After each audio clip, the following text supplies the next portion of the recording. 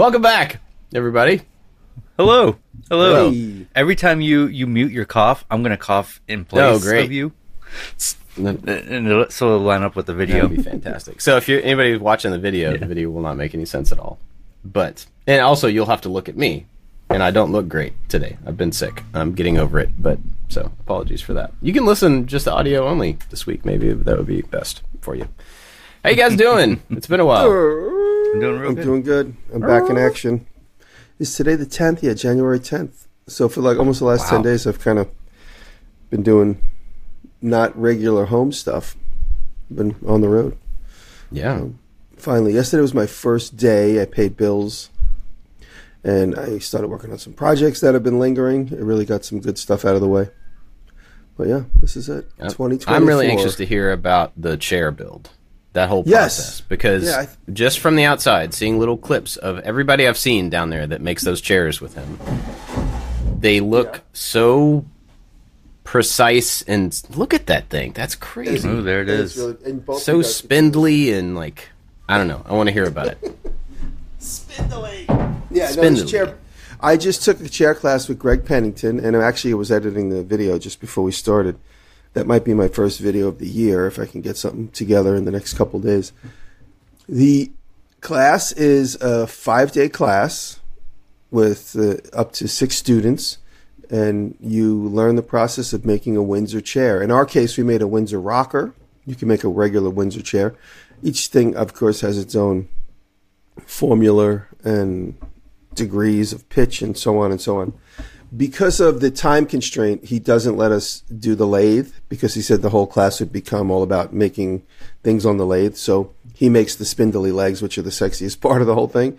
And I have a little video of him whipping one up in like seconds because he's so used to making them. He just uses a little story stick, and every depth is basically done by feel and touch. And he makes 7 spindles. They all look like they came right off a CNC machine. The class consists of us froing the wood, getting the wood, froing it, basically splitting it down along the grain lines, and steam bending the continuous back and all the angles. There's so many angles, and there's all different tips and tricks on how to get those angles drilled correctly. And there's lots to it. I couldn't build another one of these without instruction because there's so much to it. And I didn't take notes or anything because I was just going through the process. But I would love to do that again. I'm definitely going to go down there at one point and take the class again. And Ann was there, and Jenny Bauer, and Justin Mabey was there, and Patrick, the electrician, Patrick Reynolds, and Rob Rojas. We all went down to the class. It was a lot of fun. Justin Mabey and Jenny Bauer just kind of hung around. They were just there for moral support. And we had a really nice time. So I drove down to Nashville. And I drove home. So the night before last, I drove 1,000 miles one way. It's nice to drive again. You know, it's been a minute, I guess, since COVID. But remember when I used to drive everywhere? Yeah, he did.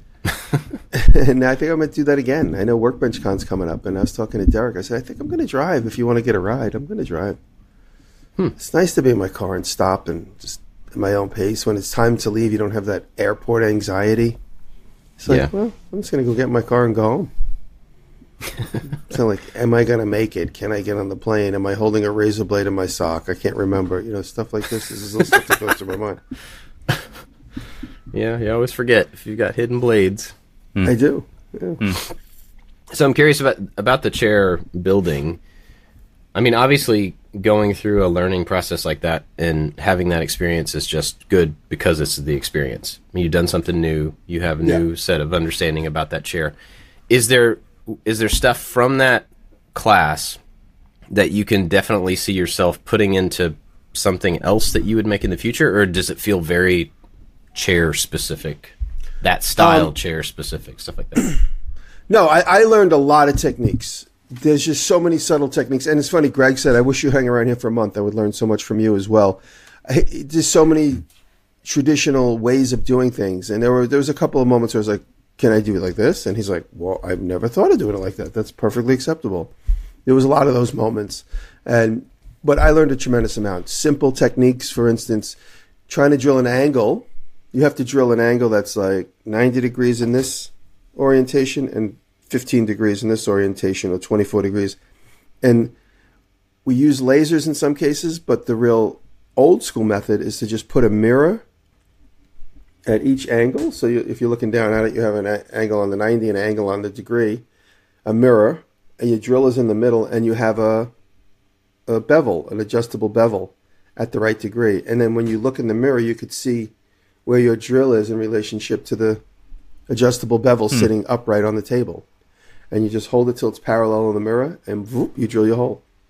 So you got to look at the two angles. You got to look at the 90, and you got to look at the degree. So your eyes are darting around to the mirror is constantly looking down, looking forward, looking sideways, and you just take a nice slow drill, and that's something I'm going to use forever.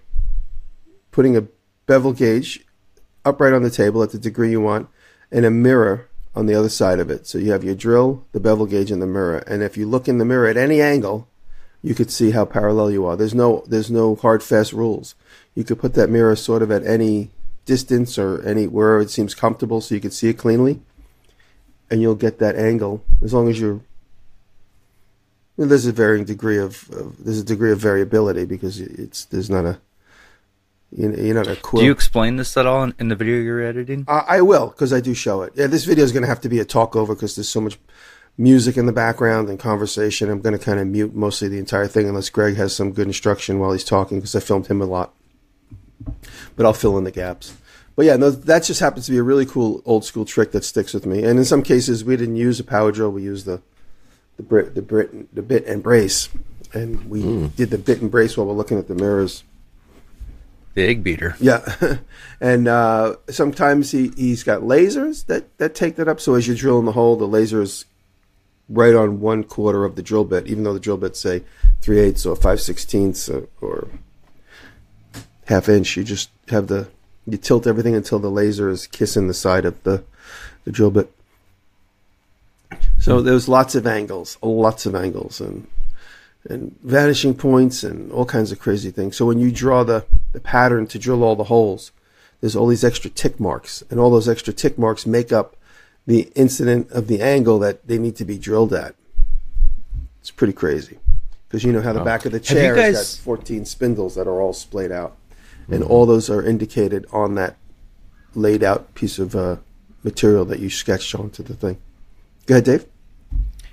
Have you guys seen it's like a Facebook or an Instagram ad, or I think it's like a Kickstarter project, but it's like these little red laser pointers that go on your drill, and they spin around on your drill so you can see, like, makes concentric circles so you can see if you're drilling straight. Yeah, those are great.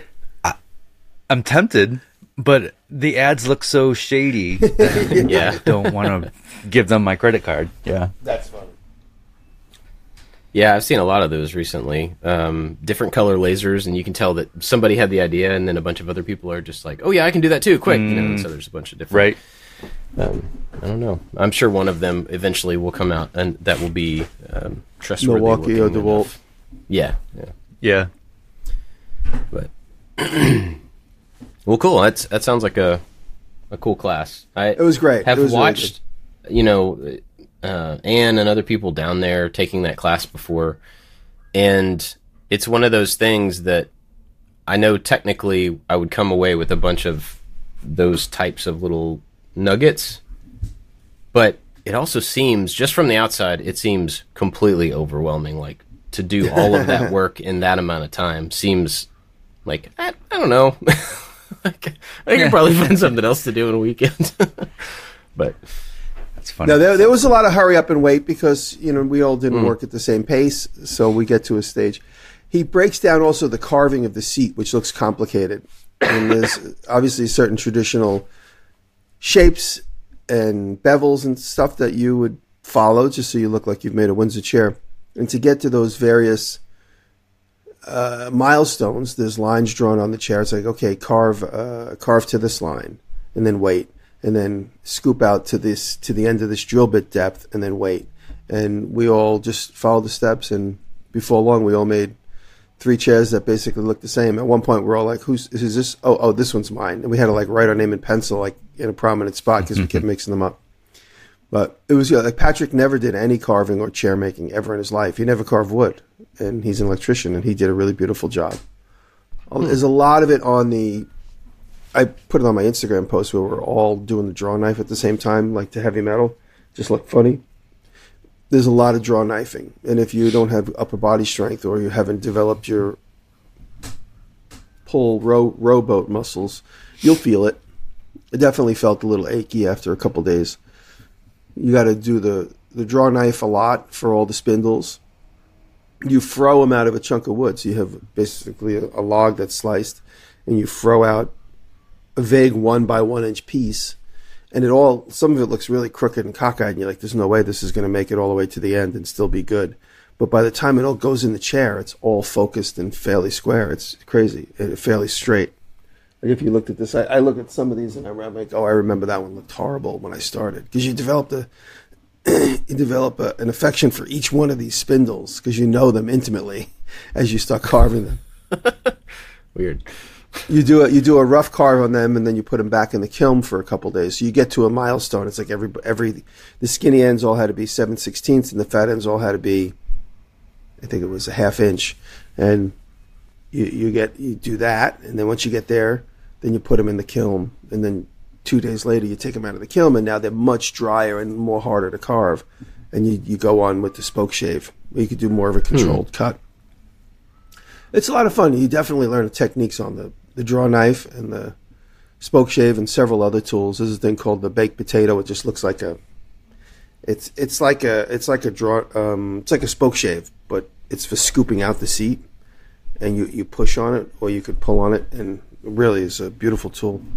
And a lot of the tools, like he's like, oh, this is made by John Smith and so. They're not like brand name tools. A lot of the tools we use were made by individual people like us that just make that one tool. So that I thought was cool too. Cool. Also. Cool. Tool. That's cool.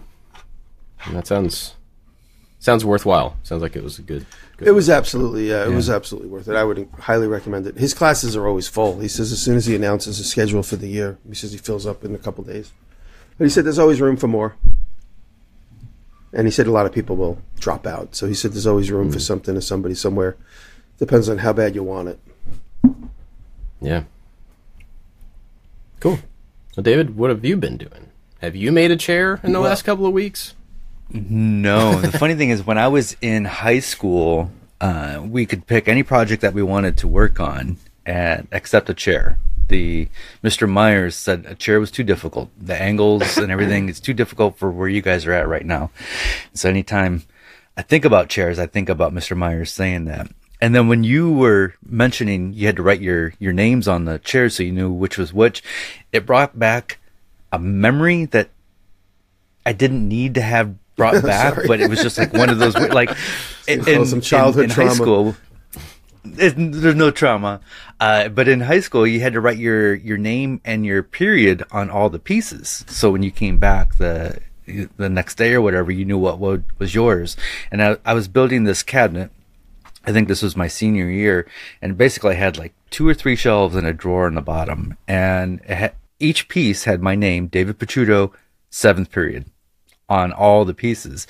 And the school year ended before I was able to finish that cabinet. And so it never got sanded, it never got finished, but I took it home, and then it ended up going to the different apartments that I moved into, and it just never got finished. I just always remember on every shelf it says David Picciuto 7th period. And then one day, it ended up in a band practice space, which was on like a 2nd or 3rd floor, and we took it up to the roof and we threw it off the roof and crashed it into the parking lot. So, I thought this was going to end with, and this is it right here. I finished it last week. No. Yeah. When I say I don't have any kind of like emotional attachment to the things I make, you mean it? It's 100% true. I don't need any of the things I make. I can just make new ones. Well, okay, so that gave me an idea though. So as you are continuing to create, pieces of art that are around woodworking, why don't you sign them David Picciuto 7th period? 7th period. That would be amazing. I totally should. If like somebody got one of your pieces and it had that on there, like what a clever little unique signature for an artist. You'd only have to sign things that you didn't finish though. Those are the ones you sign.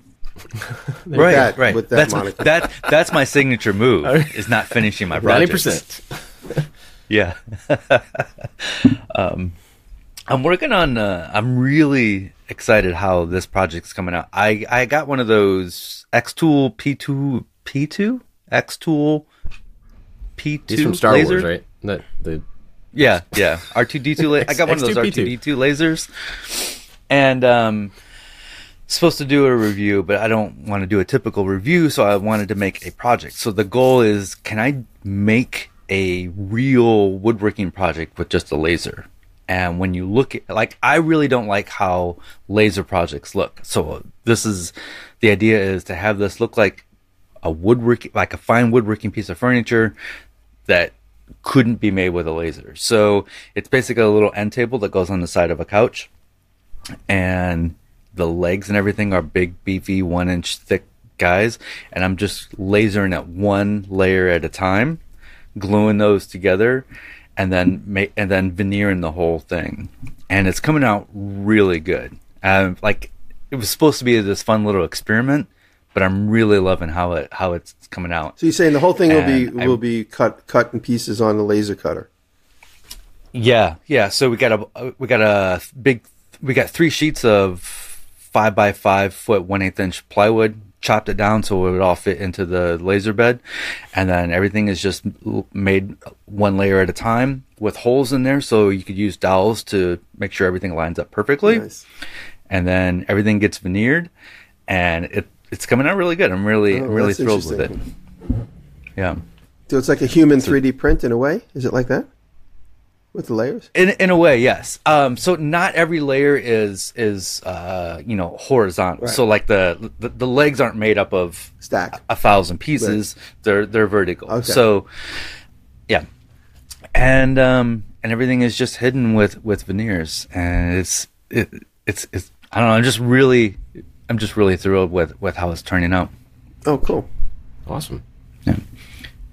Cool. Is that going into the new house, or is there, like, what's the next thing going into the new house? I don't know if it's going in. So here's the idea was I was going to build a record player stand for the new house. I ordered a somewhat cheap record player and speaker combo from Amazon, and it's got the record player looks like it's made out of wood.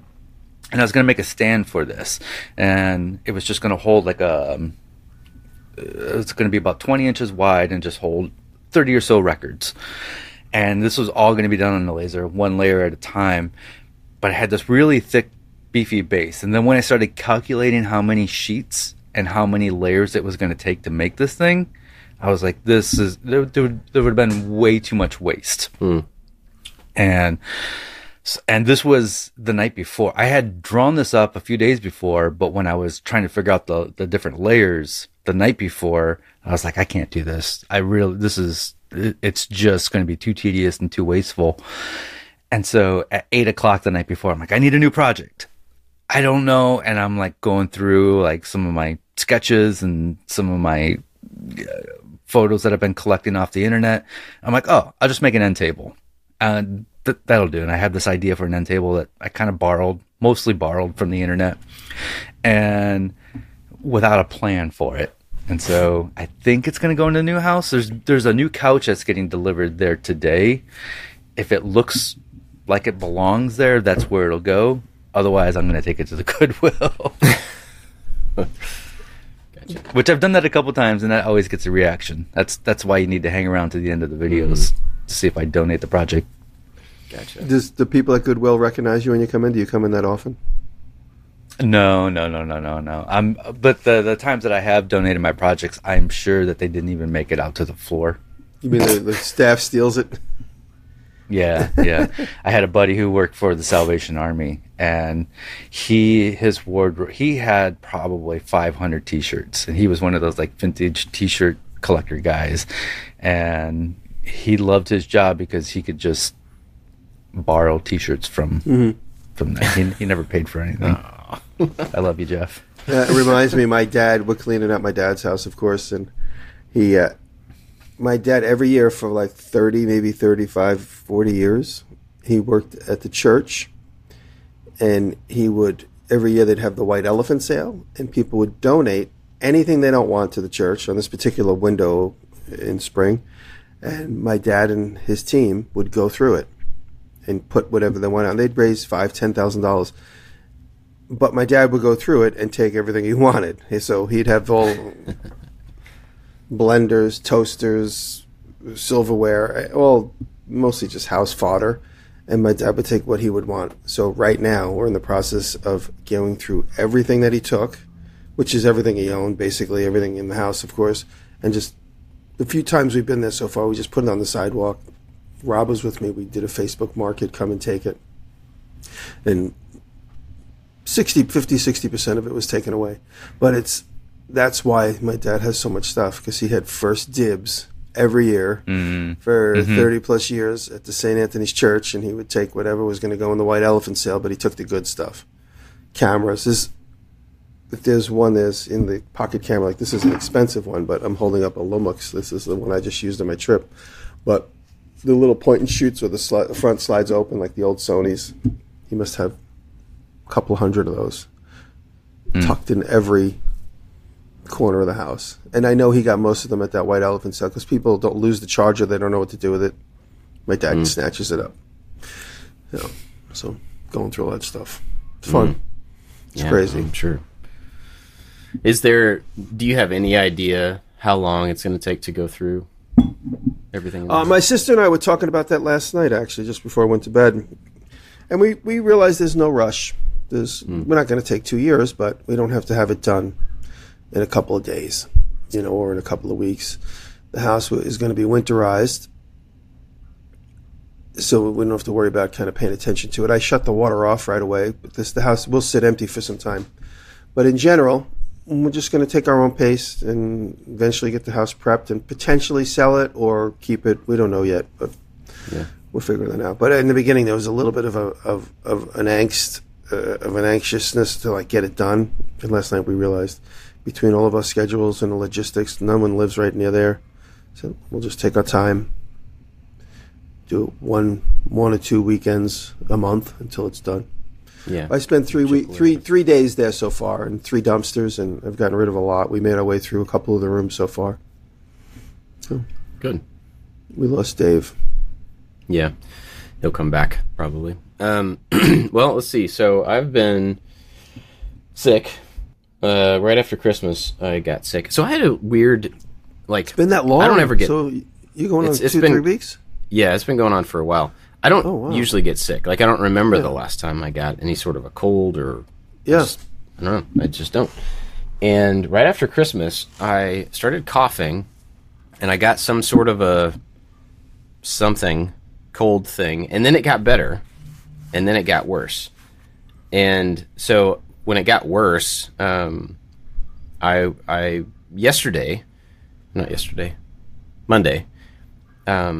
the guy that I was telling you about that had the kiln, who's had the kiln for us for multiple years, pre-COVID, he was coming up through the area, and he offered to bring the kiln. So he brought the kiln, and he's on his way up here, and I'm coughing that morning, and I'm trying to work, but my legs are kind of felt woozy, and my legs felt weak, and I'm this is strange. I've never had this before. So I took a COVID test. Turns out I was positive.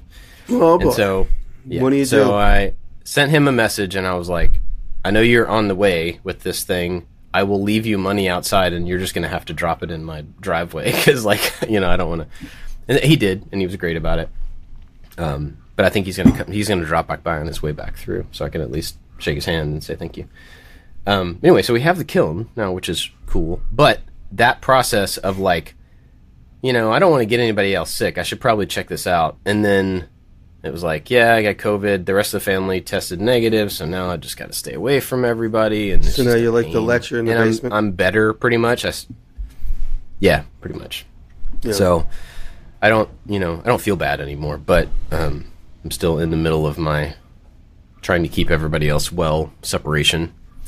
Yeah. So I've been doing that. But another weird thing that happened at that same time that I got sick is I had a rib pop out of place. What? Have you ever had this happen? No. Yes. Okay. I've had it before. One other time. David's internet went down, apparently. So, and this is funny because there's actually not funny. There's a thing called slippery rib syndrome, Right. which I don't think I have, but there is a Right. thing where people have like loose ribs and they pop out of place. And I don't know why some people have it, some people don't, but apparently it's pretty common, and people can have a rib pop out of place and you can just like do certain stretches to pop it back in. And I did that because that's what it felt like. And it got better, but now I've had this ache in my side rib area for like 2.5 weeks now.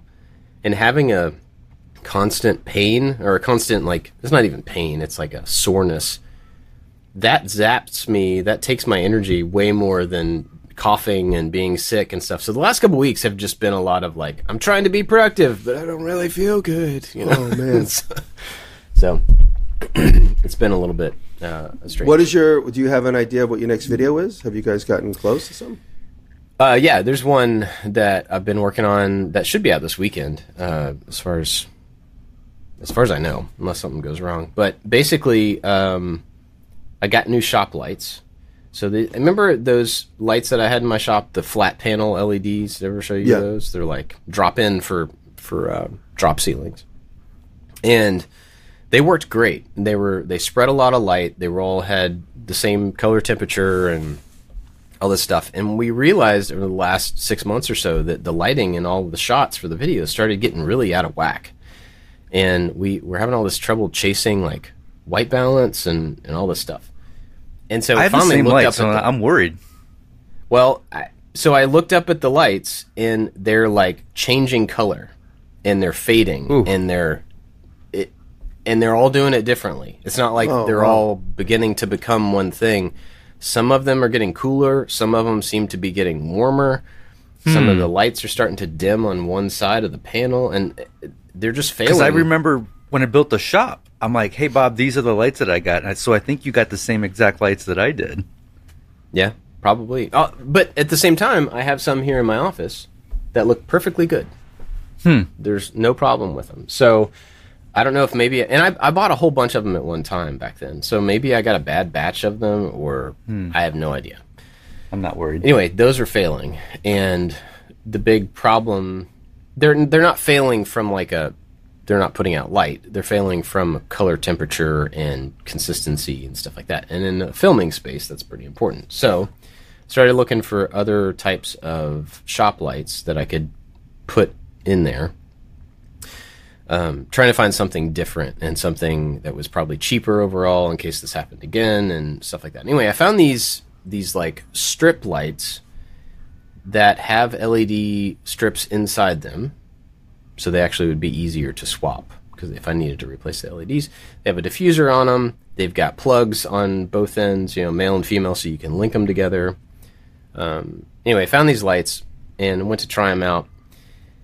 And these lights are going in... My shop has exposed ceiling joists. So before, with these big flat panel lights, I could just mount them to the bottom of the joists and use that surface as... where everything was mounted, and I can put in screws into the bottom of those joists and put them anything anywhere I wanted to.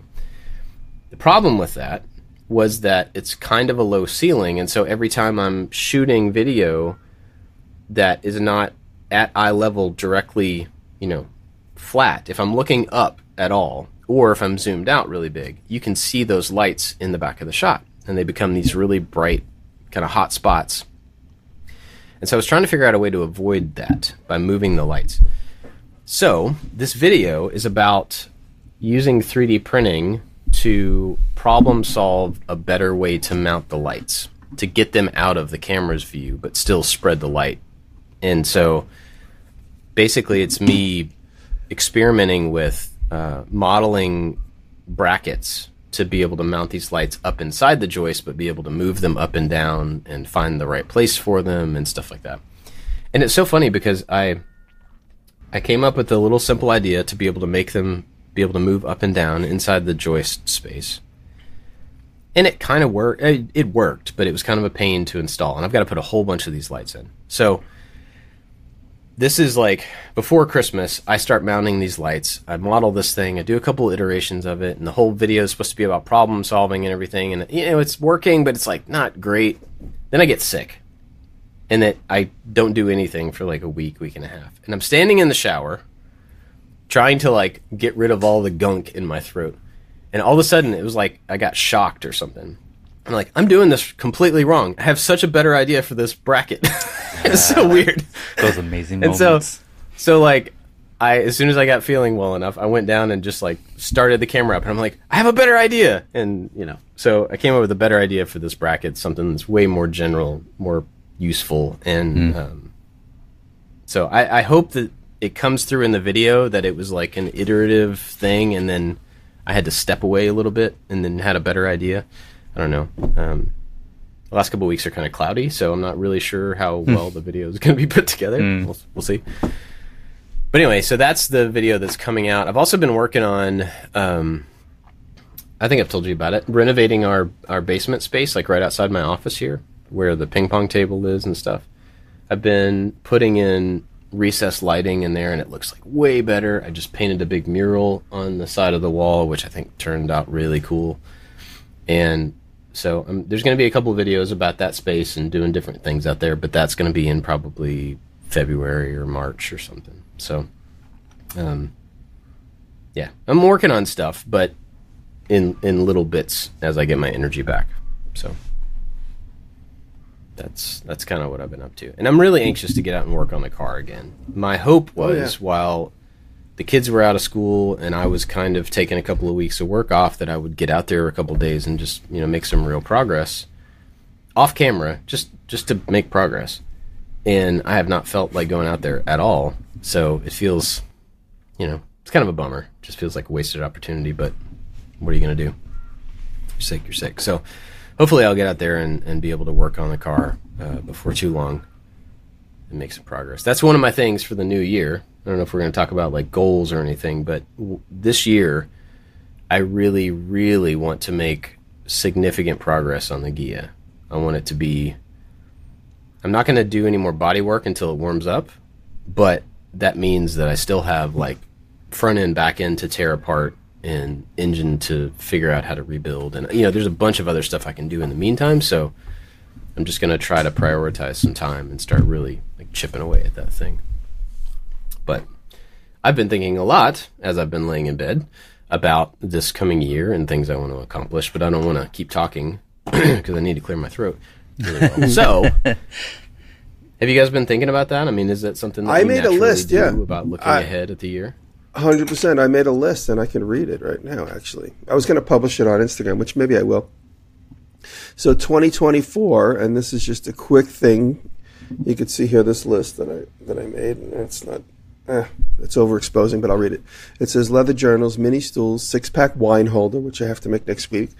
I got to make a set of steps to go up to the top of the barn. They sent me a Costa Rican slab from a company that deals in exotic woods. I want to make a Burt Reynolds Trans Am. I want to make a smoking Am. This is like me. I want to just like get a Trans Am, 77 Trans Am with T-tops, any color, potentially have a beige interior, and make it into a bandit. A bandit. Truck bed. I got to do the truck bed. I got to build barn doors. A bandit with a truck bed? Yep. I got to make an Irish sign for my neighbor. I have sheets of aluminum I got to turn into something. I want to do this potential idea with Carolina shoes where I make big giant footprints and walk through the snow with them. So it would be like Bigfoot thing, which I think after I wrote it down, I'm like, did Paul do that? That sounds like a Paul idea. Maybe I thought of it after Paul did it. So I gotta check with Paul if he's ever done that. I'm going to do a metal forming video where I form top and bottom die and form steel or aluminum. I want to do bronze casting, power hammer restoration. I have footage of me restoring the power hammer, but I don't have a lot of it. So what I want to do is make a project on the power hammer and just keep having flashbacks to me and the crew restore. Because during Maker Camp, like 15 guys worked on the power hammer to get it done. It was like one of those things where you see like an overnight restoration of a car and like 20 people work on it, so you can't help but get done in a really timely manner. So during Maker Camp, one of the days it poured rain, so like 10 guys, 15 guys hung out at my shop and restored the power hammer. And I kept jumping in and out and taking footage of it. I want to make new gates for the house, campaign chair, which is actually it's funny because I wrote it in my thing, and then at Annie's house, I was at Anna Voltrade's house. She had made one, so it was good to see hers in close. I want to make a giant hourglass. I actually started working on this video last night, skived leather wallets. With the bags, I have so much leather left over, but it's such thick leather and it's such small pieces, I can't really do anything with it. And so I got from Weaver a skiving machine where you stick it through and it splits it. So I cut all my cut all my wallet blanks last night, and it's 10-ounce leather, which is very thick. And then I put it through the machine, and it comes out the other side, and it's split in half. So it's half as thick, and it's much more pliable to use for wallets. So that's a cool. I want to make a wood-burning stove from scratch, just sheets of steel. I want to make a garden cart that I could pull behind the Polaris. I have the boat motor video, which Rob restored last year. I haven't published it yet, but I also haven't finished my final scene. I want to make a trailer for the boat because it's so heavy. I want to do a hot sauce holster for leather, which I've seen online. I'm going to do a thing called the Table of Horrors for Total Boat. I have all these freeze-dried animals. You have my interest? All the animals that I found in the my interest. All the animals I found in the graveyard house. I'm going to put them all together in a table, a big resin table. Oh man! It'll be for the graveyard house. It's going to be like maybe like a 30-inch circle, and then just casually figure out a good arrangement of the animals in there. And there's a few cats, a gopher skull, a couple of fun things. Look, a few cats. You should make a new front door. Or maybe it's a back door for the house that is that. So it's like a clear epoxy door with just dead animals in it. That's a good idea. I want to carve marble this year. Idea. Don't do that. I want to make at Ann's. We killed some time one evening before I was set to leave and before Jenny was set to leave, and we were just hanging out talking and whittling. And I haven't whittled really in a long, long time. It's been years. So I whittled a little spoon, which got me thinking. I should either make a whittling knife, blacksmith up a whittling knife, and sharpen it, polish it, and then whittle something. So that's a video, whittling knife. The Maker Man, the big Maker Man moniker that's on the wall. I was talking to JD, and he's going to come, and we're going to make the frame for it. So the Maker Man frame is going to be 8 feet in diameter, made in steel. With scrap steel, we're going to just weld up bits and pieces together and stand it up, and then I'm going to open it up to the community. This is a real long-term project, but I'm going to open it up to the community for people to make the different panes. So you'll get all that. You'll get that blue region, you'll get that red region, you'll get that green region, and you can just tell whatever story you want in there. But what I want is that Maker Man to be a real piece of glass cut hole into the building, stuck in the building. That's my goal. My long-term goal is to actually have that stained glass be real. And we're going to weld up the frame, which would be like the so-called leading part. We're going to weld that up out of just any scrap we could find, and just so it'll have a nice texture to it, but it'll all be that black line. And then everybody would get a template, and then you'd have to make sure that your glass would fit in that template, and then we put it in the window. But could you imagine having 35 people make a stained glass thing? It won't be done until the year 2050. Yeah. But anyway, that's a dream. So that's what I have now. That's and a big list more. of projects. Yeah. Do you have anything like? I'm not really sure how to classify this, but is there anything really different that you've been interested in, or something that's either like a style of thing or marble carving for sure is like I want to do like somewhat of a abstract piece of marble. I'll probably do something that's a little bit more figurative that we're familiar with. I mean, I'm not going to do like the Pietà, but I'll do something that's a little bit more recognizable as a shape potentially. But I want to carve marble. I carved this time last year. Like I started Burt carving. I'm going to carve Burt Reynolds in the Bandit. That would be awesome. Oh, that would be awesome. There's so many skilled carvers online right now. It's carving stone. So that's inspiring me. What do you got? You see this? So inside This is a bowl that I made a long time ago. Inside is a piece of leather, but if you remove the leather, it's Burt Reynolds. Oh wait, Can I you see can't that? see it. You're a see it. little, It's like you're a little all- too pixelated. That's I can't unfortunate. see it. I'll Send us a still shot of it. Okay, I will do. But I love the Burt Reynolds look during the Bandit day. Actually, that was his look forever. But I made Yeah. this bowl, and it's kind of like a hidden little Easter egg in there. If you remove the leather bottom, there is Burt Reynolds from the movie Bandit. So, yeah. Sorry to interrupt. Imagine- I just got really excited. We talk about Burt, I'm gonna go off. Could you imagine if they did the Burt Reynolds brand now, or that the Smokey and the Bandit now? It would be video games. It would never end. It would just go on forever. It would be Ryan Gosling. Yeah, we're talking about it now. They're definitely gonna do it again. They have to. Probably. Yeah. Who would be a good Burt Reynolds? I mean, Ryan probably Gosling. Ryan Gosling. Yeah. He's playing the Fall Guy. There's Is a he? Fall Guy movie coming out, and he's the. Who's gonna go main see character. that? It actually looks really fun. I'm probably gonna go see it. I don't know if Ryan Gosling's got it. We might have to put him on the short list. Well, David, what about you? What's coming up this year? Or what are you excited about? You mentioned door making. I got 2 books on door making because I'm going to make a door for the other house, and I have no idea what it takes to make a door. So that's going to be one of the big projects this year. I want it to be like a statement door, like it. Yeah, Just, I got to make doors for the barn, yeah. like the big doors and then the little doors too. I want to do. So that's going to be fun. So 2024 for me is the year of organization. So it's consume less, organize more. That's been what I've been telling myself for weeks now.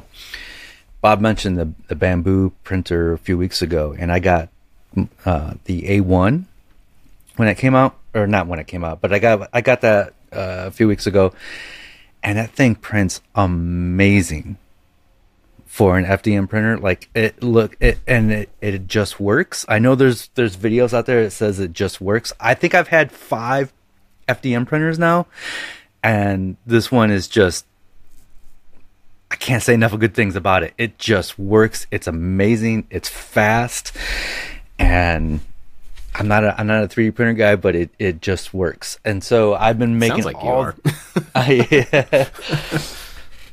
I've been making all these little organizers for all my drawers. So for like 3 days, that thing was printing nonstop little drawer organizers. And so it's just, I'm trying to really organize everything. So everything has its home, everything has its place. And that's not only for me, but it's for when my brother's in the shop and he knows exactly where things need to go when we're cleaning up, or he knows where to go to when like I need a, you always have these little emergencies like, I need pliers, and he'll know right where they are. And I've been doing a lot of different lists. Like I usually just have like 1 or 2 lists going at the same time of projects or things to do that day. I'm going crazy with lists. Like I'm just really trying to organize my brain.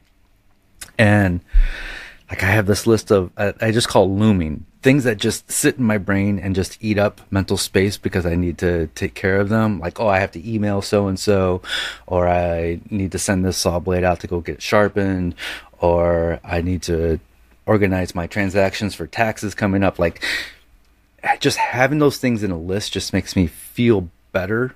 Even though I know that I have to do them, some of these things don't need to be in a list. Just seeing it written down helps me get over some of that stuff.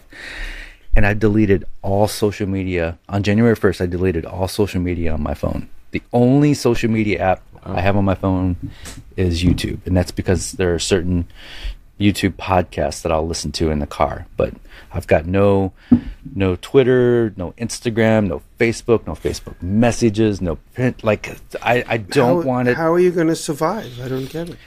I can still post on Instagram, and I know, right? I'm just kidding. I have now that time is on the computer, or I do. Unfortunately, you can't post Instagram stories on the computer, so I still have an iPad that I could use that for stories and stuff. but the idea is to have more time to think and less time to consume. So consume less, organize more. That's smart. Drive to Nashville. I was about 4 hours into my drive when I realized I didn't turn on any noise. I didn't turn on the radio. I didn't turn on a podcast or anything.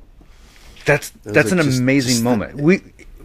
Just thinking of like planning out projects. We talk Can about. you guys hear me? You went out for a second. Oh, okay. Go ahead. I'm here then.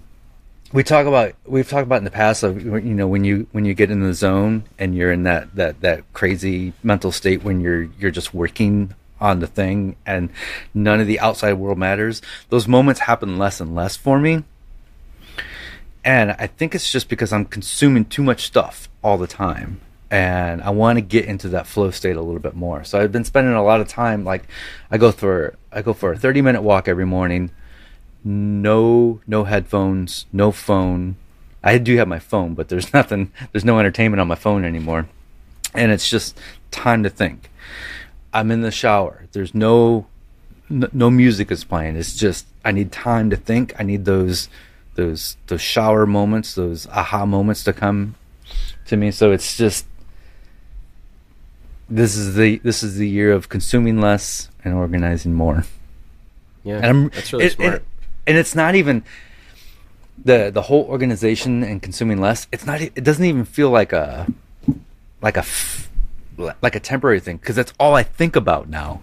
Like I think, okay, I need to not watch so much YouTube. I need to not care. Like I'm unfortunately, I'm trying to have more time to myself, but that time to myself is thinking about not consuming stuff, which is kind of a weird little circle I've fallen into. But I'm really into it. I'm really into not having social media right now. Well, but as that becomes the norm for you, you'll think about it less, I would imagine. That's the hope, yeah. There's a certain amount of withdrawal probably still that you're going through, and where it's at least on your mind, but that'll become less, I would imagine. You know, it's funny, like the scrolling and just the consuming. I've been thinking about this, and I couldn't put words to it until something you said a minute ago. It feels like empty calories. It feels like you're like just eating chips. You know what I mean? Like they're good when they go in your mouth and they do nothing for you, and you feel bad afterwards, and you've wasted all of this time, and you've wasted what could have been beneficial hunger on something that was good for you, something that gave you something, but you've wasted it on this just it's so easy to do. And as I've been like laying around more the last couple weeks, I've definitely scrolled a lot more and just wasted time, because I don't really feel like doing a lot else, but I've been in that a whole lot more than I'm usually in it, and I don't like it. It's just not. You know what I find? What I've been doing lately is when I find myself doing that, which seems like it's a cultural thing now. This is what we all do globally, is just sit and scroll. I try and find something that I've always been curious about that I've never taken the time to learn. Like, for instance, the other day I was just scrolling and just killing time doing other things. I try and double task, but instead of filling my ears with nonsense, I filled my ears with what are all the amendments of the Constitution? Oh. Like a history lesson, these like 1 hour videos that I'm just playing. I'm not looking at them. I'm just listening to them.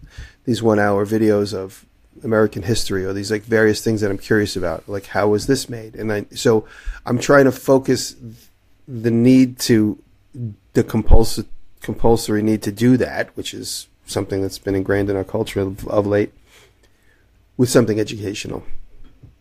So I think for me, there was like a tipping point recently, and I think it's two things that just kind of put it over the top. Is one, short form video, whether it's Instagram or Facebook, TikTok or YouTube Shorts, like it's so freaking addicting. And you'll watch one, and then you just all of a sudden 15 minutes has gone by because I'm watching wiener dog videos, or I'm watching on Yorkie videos. On Instagram, I would see these amazing, just phenomenal woodworking videos of people doing just crazy stuff, and it was making me feel like oh, I've been doing this full time for 10 years. I should be making amazing, incredible stuff. And it was making me feel really bad. I agree, but I would just see these other people doing these incredible things, and I'm like, I am nowhere near that level of woodworking, and I would just feel bad, and I should feel good about what I'm doing.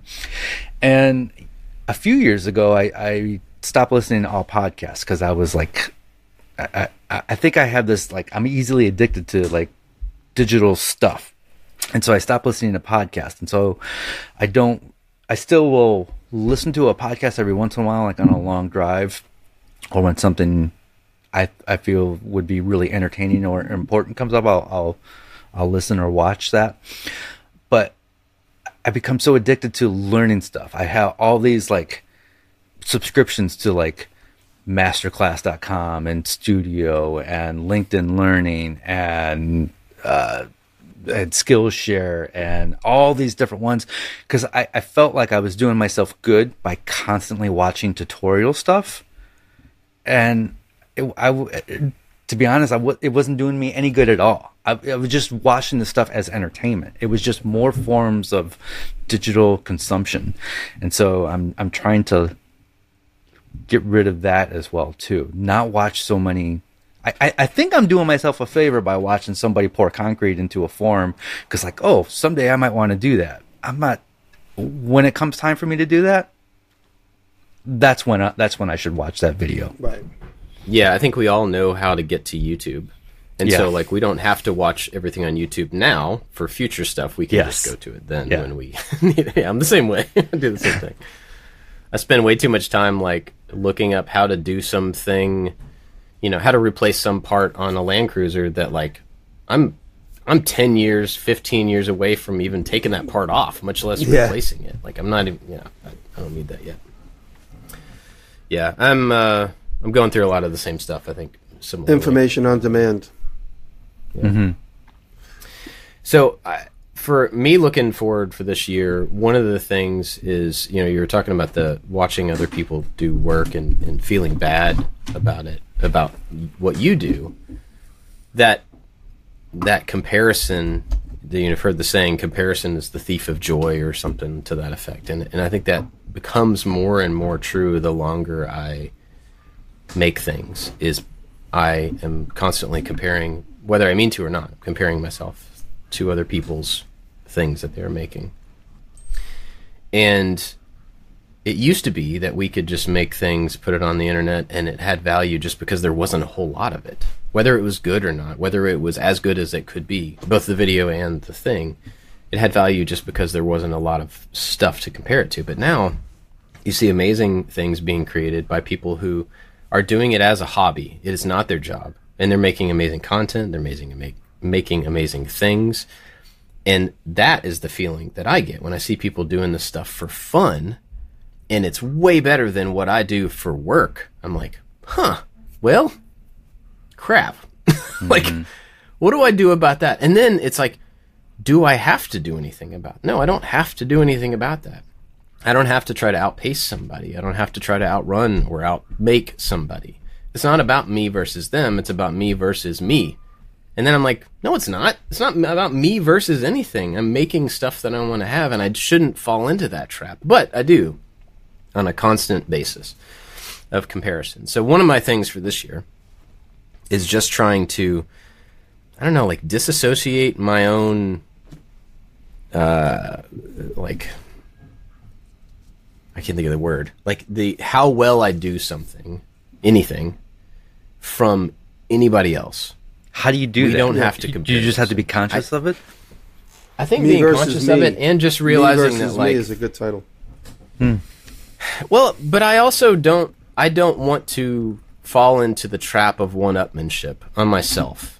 I think it's really dangerous, and I think that happens a lot with people who create online, because you're constantly trying to get eyeballs. So things have to be bigger and better. And I've tried to not do this for a long time, but I've still fallen into it. If I do a project around, I don't know, something in the shop, if I do another one that's similar, it has to be bigger, it has to be better, it has to be out there further. And that's like such a terrible way to have to qualify things.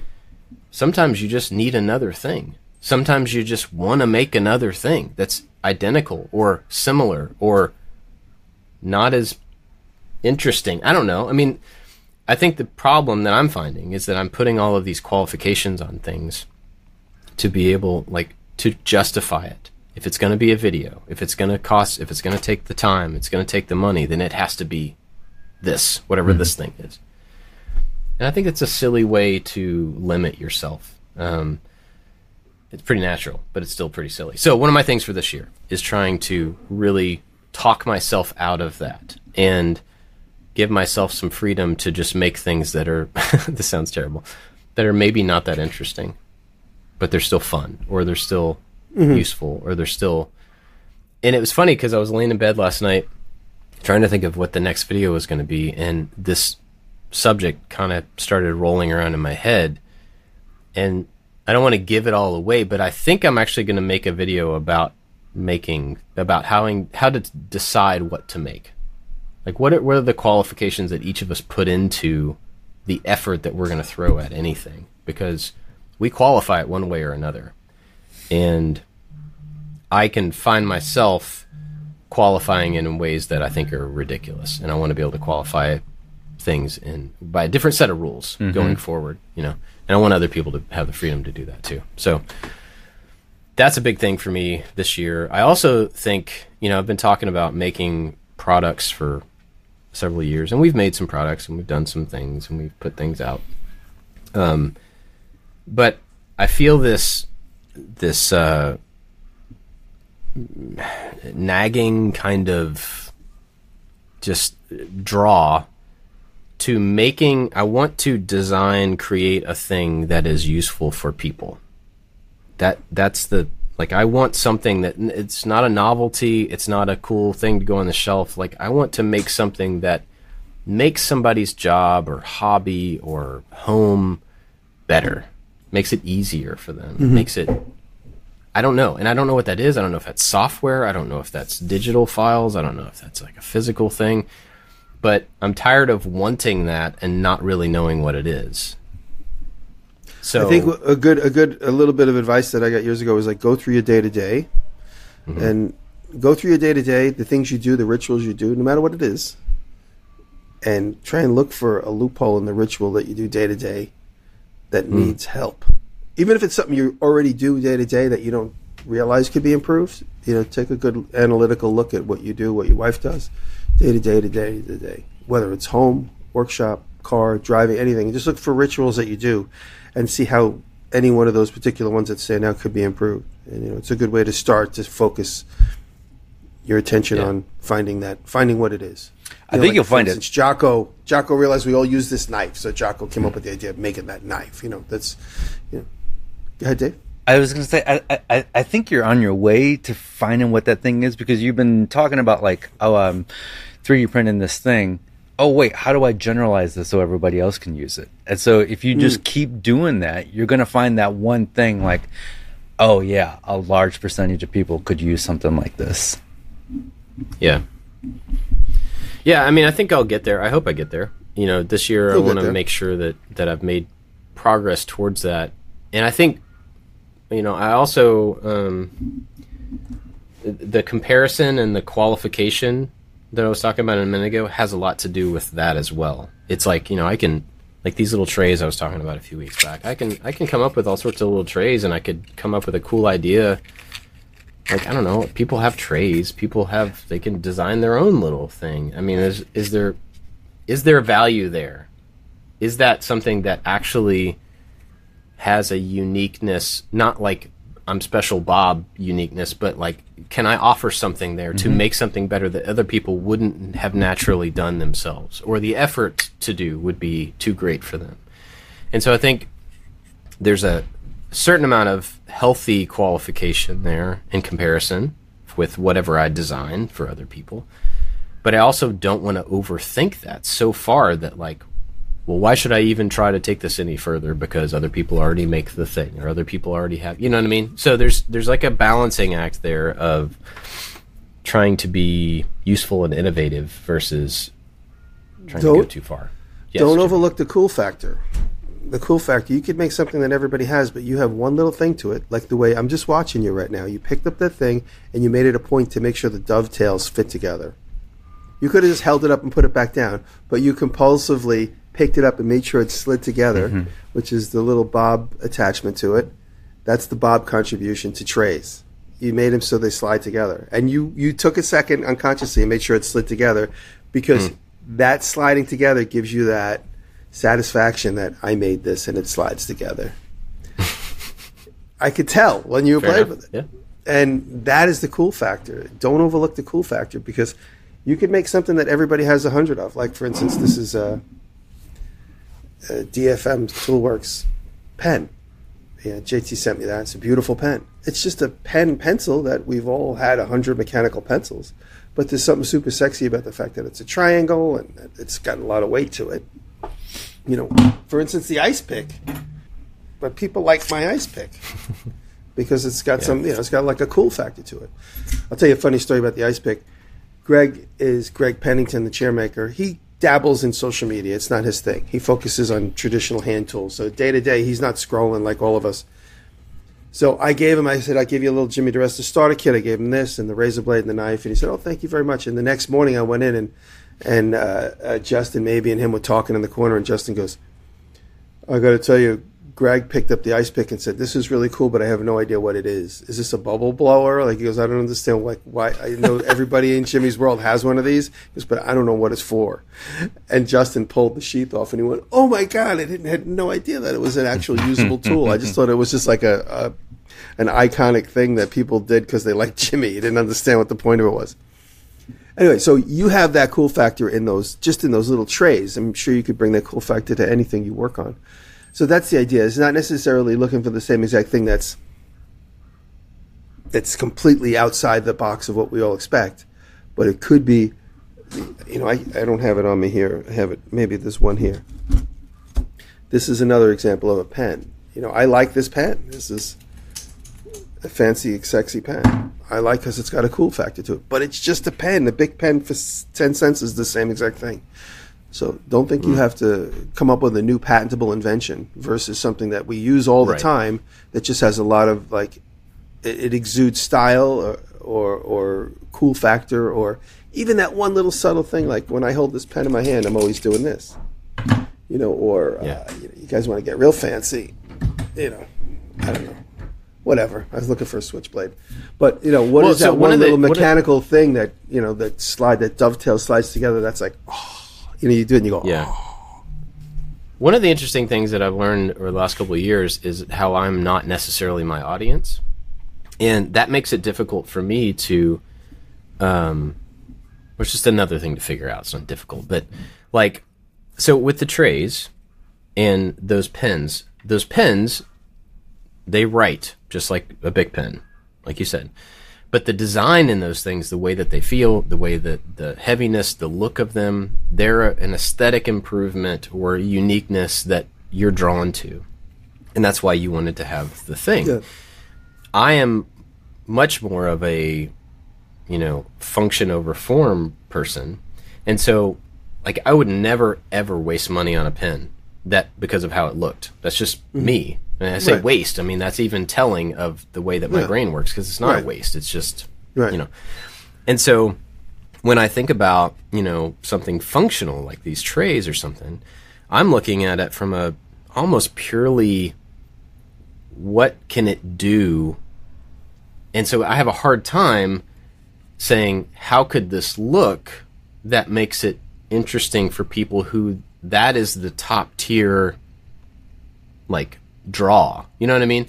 So I'm looking at it, how can I make it more functional, or how can I make it do this thing, not how can I make it look, which it's just a different group of people. There's tons of overlap, but it's a different thing for people to be drawn to that I think I'm not really in tune with.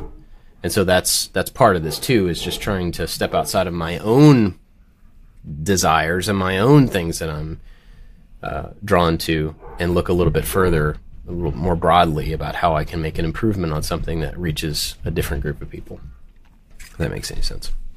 But anyway, that's this year. Is I want to make something that helps people, makes people's lives better, and something that, rather than trying to make a new thing every couple of weeks, I want to make a thing, and then make that thing better, and then make that thing better.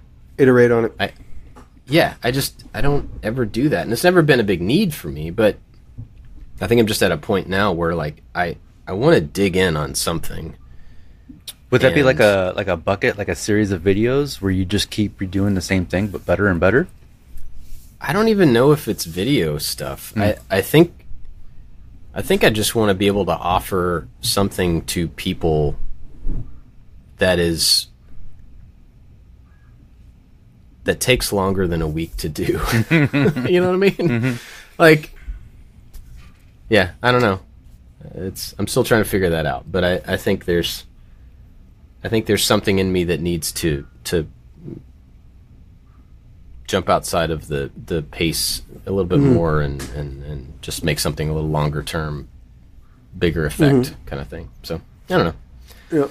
I want to just bring up a subject. I've been having a conversation with some people on the side, some friends asking me advice, and I'm no psychologist. I'm no I'm not a studied psychologist, but I can recognize, because I do it too, I can recognize where and when people are in their own way.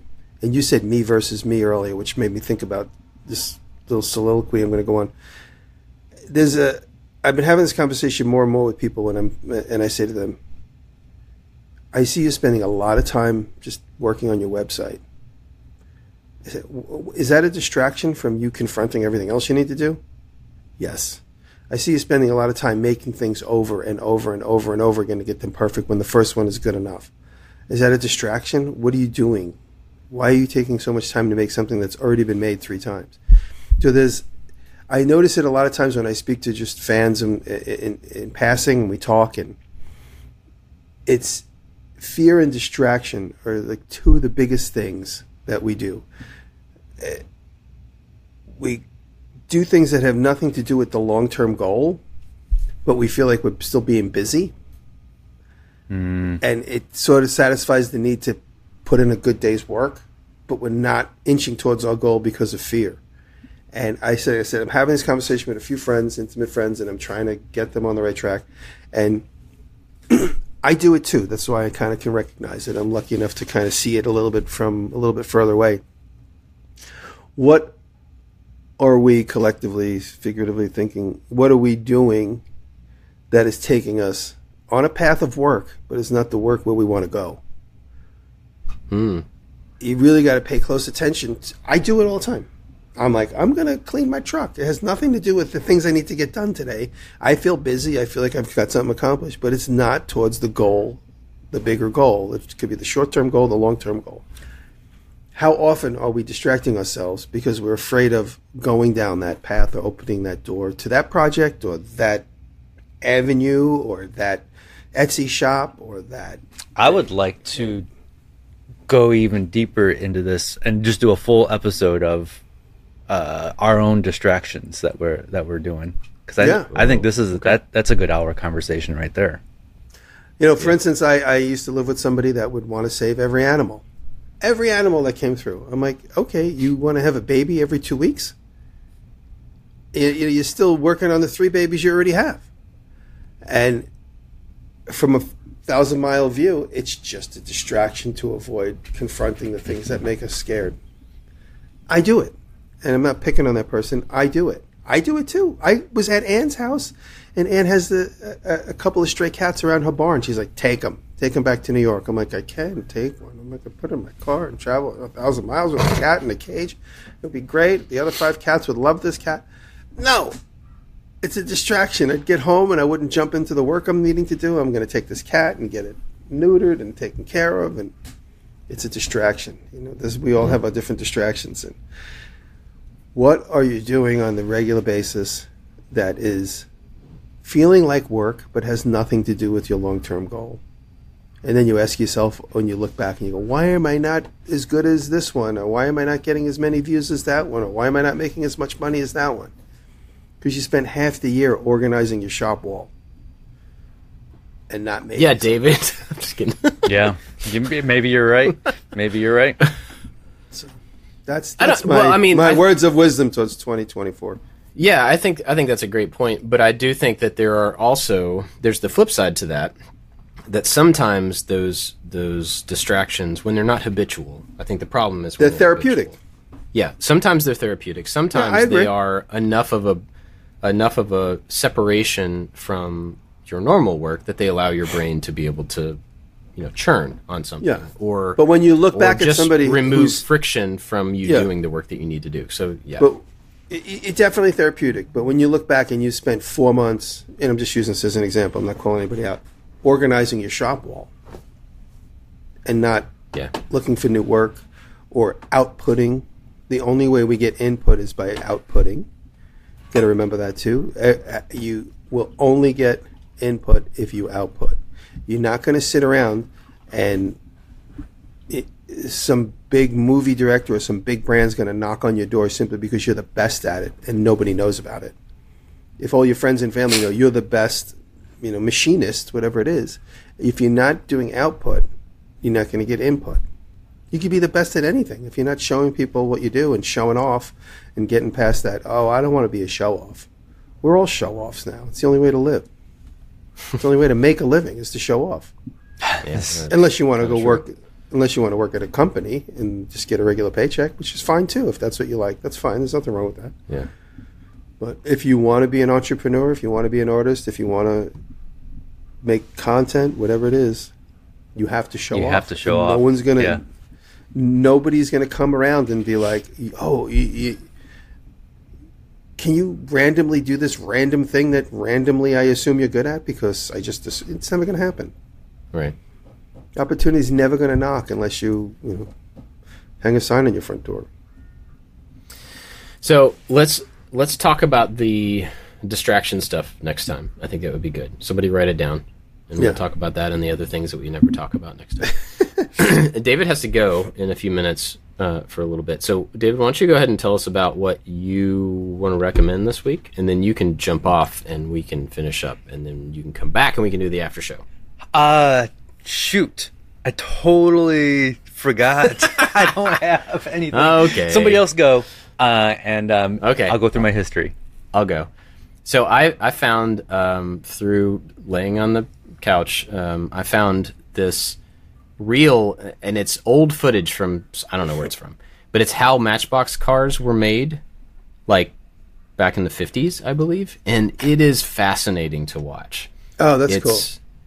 It's like, this guy making drawings, big drawings of this, looks like a Model T type car, and then he makes all the different views of it, and then he makes a different person makes a big model of it. I'm talking like remote control car size model of it, and then they use this pantograph type thing to scale it down, and they should make the molds, and then they pour the die cast and they stamp them, they stamp them, and it's wild. It's the whole process, and it's just weird that it started so big on paper, and I just didn't expect it. It's really cool to watch. And I think it was a reel on Instagram, but I'll put a link to it and check it out. What you got, Jamie? Nothing good. I just watched true crime documentaries the entire drive. When I did listen to something, I just had true crime documentaries playing in the background. And I'm looking at my history. I did a deep dive on the Chappelle Show. If you guys, it's been enough years where a lot of the audience maybe doesn't know the Chappelle Show and Charlie Murphy. There's old Charlie Murphy stuff I was watching. One of the funniest comedians is Charlie Murphy. So unfortunately, he passed away. But just all true crime stuff. I'm looking true crime stuff and news. Nothing good. Well, the true crime stuff is good, but it's like eating potato chips. It's all the same stuff. Oh, here you go. The election of George Washington was weirder than you think. George Washington was elected president 13 years after the Declaration of Independence. You think like George Washington became the president like 2 weeks after we won the war. 13 years later, the presidency was like figured out. Really? Yeah, I'm going to send it to you. So this is one of those videos I was talking about where I'm just trying to get some info. I'll share that with you guys. That's it. That's my recommendation. Cool. David, George you found Washington, I did. American History. And it's really good. It's how to quickly learn drumming. So Tim Ferriss, author of the 4-Hour Workweek, not a musician, not a drummer. He wanted to challenge himself and see if he could learn how to drum in like 5 days and then play with Foreigner on stage. So he trains with Stuart Copeland, who is he's one of the most famous technical drummers in the world. He was the drummer for the Police, so he trains with him and a couple other people, and then he plays on stage less than a week later in front of a live audience. It's kind of fascinating. Wow, cool. All right, Check that out. I will see you guys in a few minutes for the after show. Right, Okay, buddy. sounds good. Big thanks to everybody at Patreon who continues to support the show. And Thank you. in fact, we got a message from Kevin E. a couple days ago, and Kevin was stopping his Patreon support and sent us all a message to just say thank you, and you needed to stop it for different reasons, and was a little apologetic. And I don't want anybody to ever feel like they need to apologize for stopping supporting this show. We are grateful for any bit of it. We are grateful for the people that are just listening and do not support as well. But it was a really nice message and from Kevin. So Kevin, thank you for sticking around. Yep. Thank you for continuing to listen, even though you're not supporting, and that's awesome. Totally But the okay. people in our top group that they've been around for a long time, most of them, and they've been continually supporting, making the show happen, literally. So big thanks to Crabtree Creative, Michael Menedjan, Warren Works, The New Janky Workshop, Scott at Dad It Yourself DIY, Sean Beckner, Odin Leather Goods, Rich at Low End Designs, Chad's Custom Creations, Chad from Mancrafting, Works by Solo, Albert's Woodworks, Corey Ward, and Nick Ryan. Then other people like Kevin that help us out at all different levels. Everybody gets the after show, and we are grateful for every single bit of the support. If you want to join up, New Year, if you want to help out the show for a bit or for the year or whatever, you can go to patreon.com/makingit. Help us out. The after show is a separate RSS feed that you get on Patreon. So you get the URL there. You can put it in your podcast player. You can listen to the after show separately. The videos also get posted to Patreon for the after show. So if you want to watch it in video, you can do that as well. So yeah, that's big thanks to them. And I think that's everything for the regular show. And then when David gets back on, we'll do the after show in just a second. Yeah, that's it. Got anything else, Jimmy? I really been thinking a lot about these distraction things. It'll be a good podcast next week when we dig into it. But ask yourself, and I'm not free and clear of this myself. Ask yourself, what am I doing that's not serving my goal, basically, but makes me feel like I'm getting something done? Yeah, that's the a thing. big part of that is having that goal clarified at least a little bit in your head too. You got to know what you're aiming at. So I said to my friend the other night, I said, this person says, I'm working so hard. I said, you're working so hard on the things that don't bring you to your goal. And it was just simply by me saying that to this person, they were like, okay, I could see that. I could see that. You're right. Because not getting the results they expect, but yeah, you're working in a vacuum. Cool. Anyway, all right, we can talk let's more dig about into it that next week. Bye. Thanks for listening, everybody. Love See you next time.